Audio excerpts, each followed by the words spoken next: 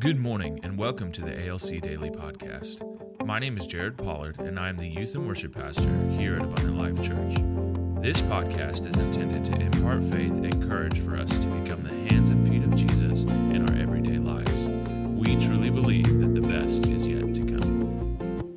Good morning and welcome to the ALC Daily Podcast. My name is Pastor Jared Pollard. And this is Pastor Benjamin Davis. Thank you guys so much for joining us again. We're going to continue doing interviews of some of the pastors and leaders that we've met at Pastors University. It's been awesome. Today, we're actually doing an interview with a guy who's not a pastor. So this will be a little bit different, but still amazing. I'm really looking forward to this conversation. We're really excited to have Jeremy Moore with us, and Jeremy is from the San Diego, California area. What's the name of your community actually? So where I live is Carlsbad, California. Okay, and I'm here to tell you that I tried every tool and every technique that I had to get a rise out of Jeremy from being from California, and I did not succeed. There's not a single time I got the hair on the back of his neck to raise, or to really give me a lash out response, or none of that. So well, let's see if we can make it happen now. Let's see. Unshakable faith. What is going on in California? What? The harvest is plentiful. There we go. I'll tell you. Yeah. That's awesome. Oh, that's amazing. Jeremy, would you just tell us a little bit about who you are and what you do? Yeah, absolutely. So, as Ben said, my name is Jeremy Moore. I actually run businesses. Right now, I'm the CEO of a company that takes care of women going through cancer treatment and alopecia, providing them with alternative hair or a wig is the other way to say it. I happen to be involved quite heavily with my church in Carlsbad, California. That church is named Coastline. Our senior pastor's name is Aaron Jane. I help sort of orchestrate some of the systems and the behind-the-scenes stuff in an unofficial capacity, and just really felt blessed to have the opportunity to come to Pastors University as the one person that isn't a pastor and be able to receive some of the training and practical knowledge that can be imparted from Larry Stockstill over the 50 years that he's been in ministry.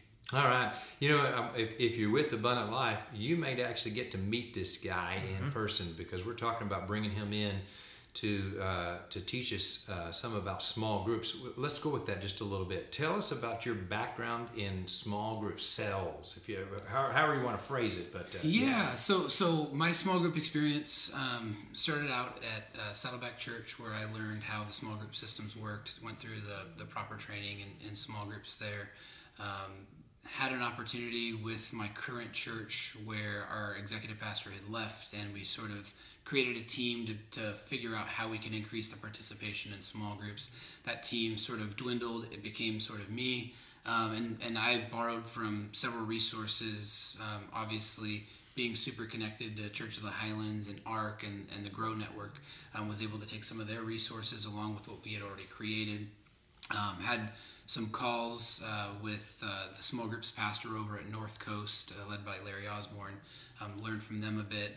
So just really kind of put everything together in a blender and sort of stayed mindful of our DNA, so I could deliver really some small group leadership training and some structure to our church, so it could benefit the members. We could create more opportunity for people to be in life-giving environments, because we believe that life change happens in the context of relationships. So we've been focusing and pouring into that, and we've seen some tremendous fruit and participation from that. That's awesome.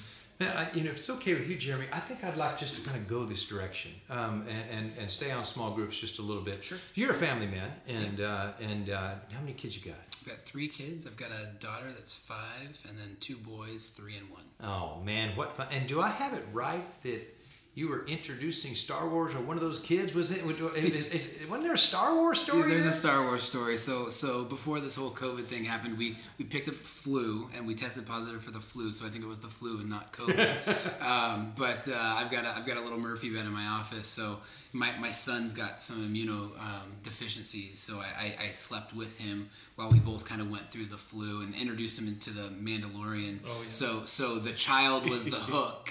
And so now there's Baby Yoda. That's coming into my message this Sunday. Yeah, well, get ready, everybody, because the Baby Yoda's cute, and you'll be able to hook your kids for times to come, and bring them into Star Wars. So yeah, we just started with episode 1. We made it about halfway through, so hopefully I can keep this trend going despite my wife. That's awesome. Yeah.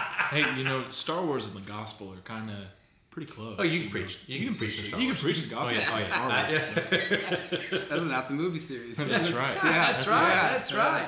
Trust the Force, Luke. So let me start with what have small groups meant to you and your family? Just start personal. Yeah, so I think when it comes to small groups, my main heart initially was for men's ministry, because I am a firm believer that when you can transform a family because of the man being the head of the whole household and the spiritual leader of the family, you can see incredible transformation in that family.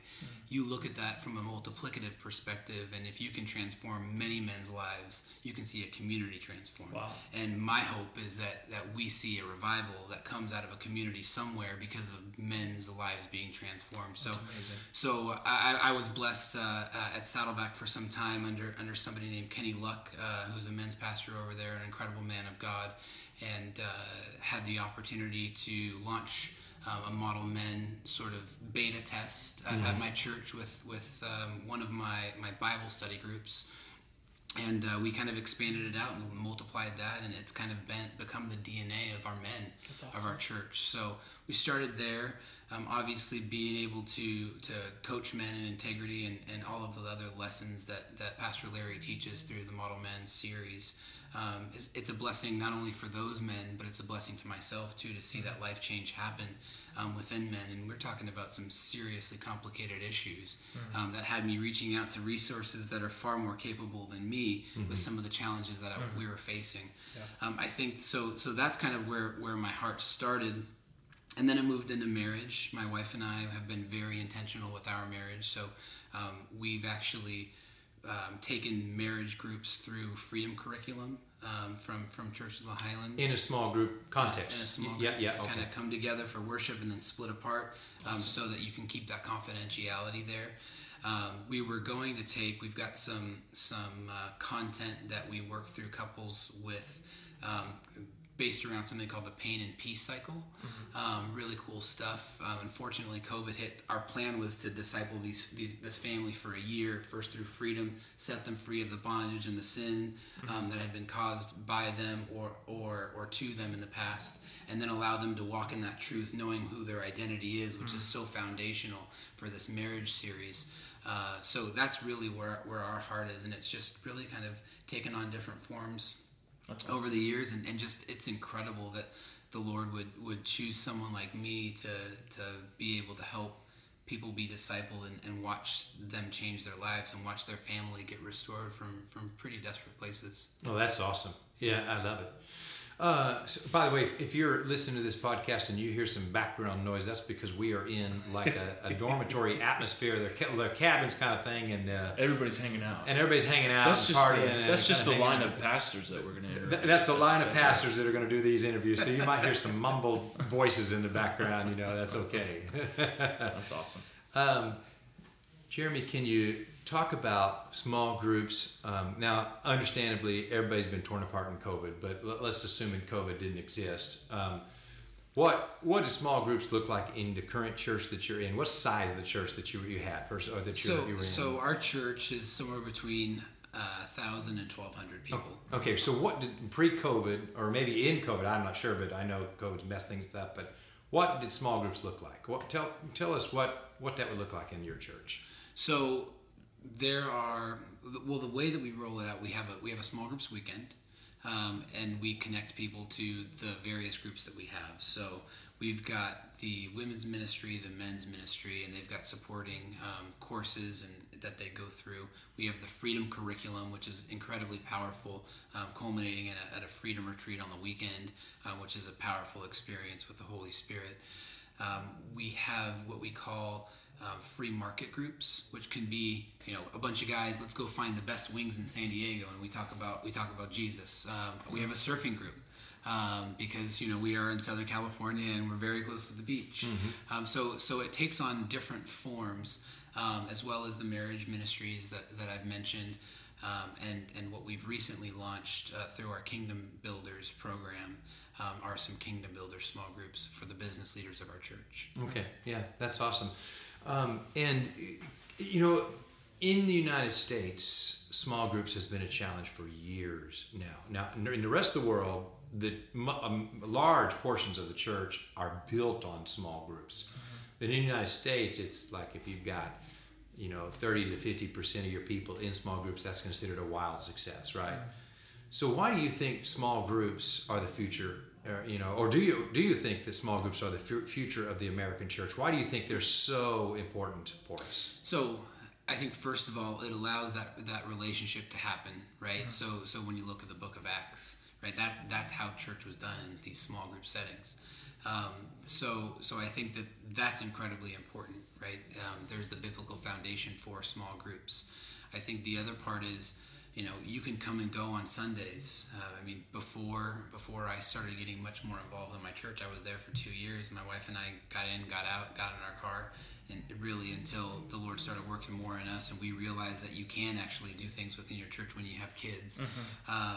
That's where we sort of had this heart change to be a little bit more involved, and the relationships that blossom from that are incredible.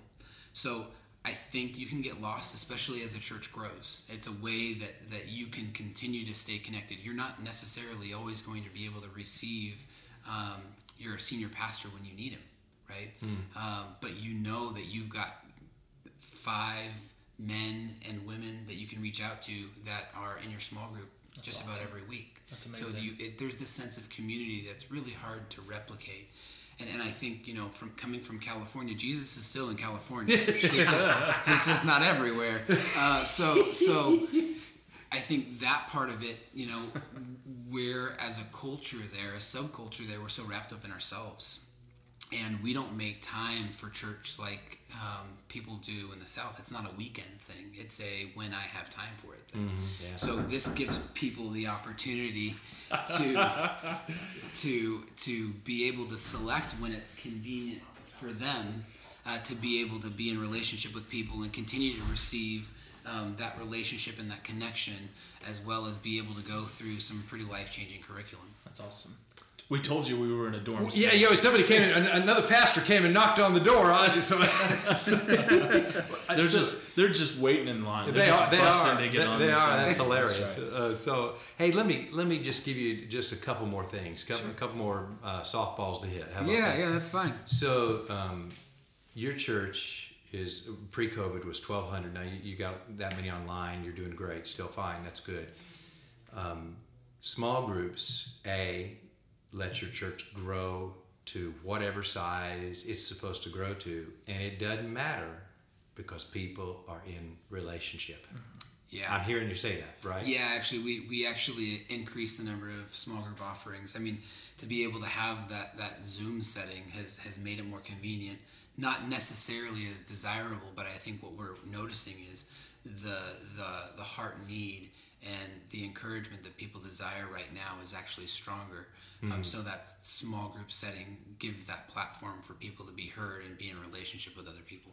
I want to close with one final thought that was you mentioned it to me, so this is just kind of a repeat for the podcast here. But if you've got small groups functioning like they're supposed to, your saints, your faithful are in your small groups, that frees you up for your Sunday service to be about lost people. Absolutely. Take that ball and just run with it just a little ways. I think it really comes down to the Great Commission, right? Our job is to save people, right? So that's what our Sunday services at Coastline Church exists for the unsaved.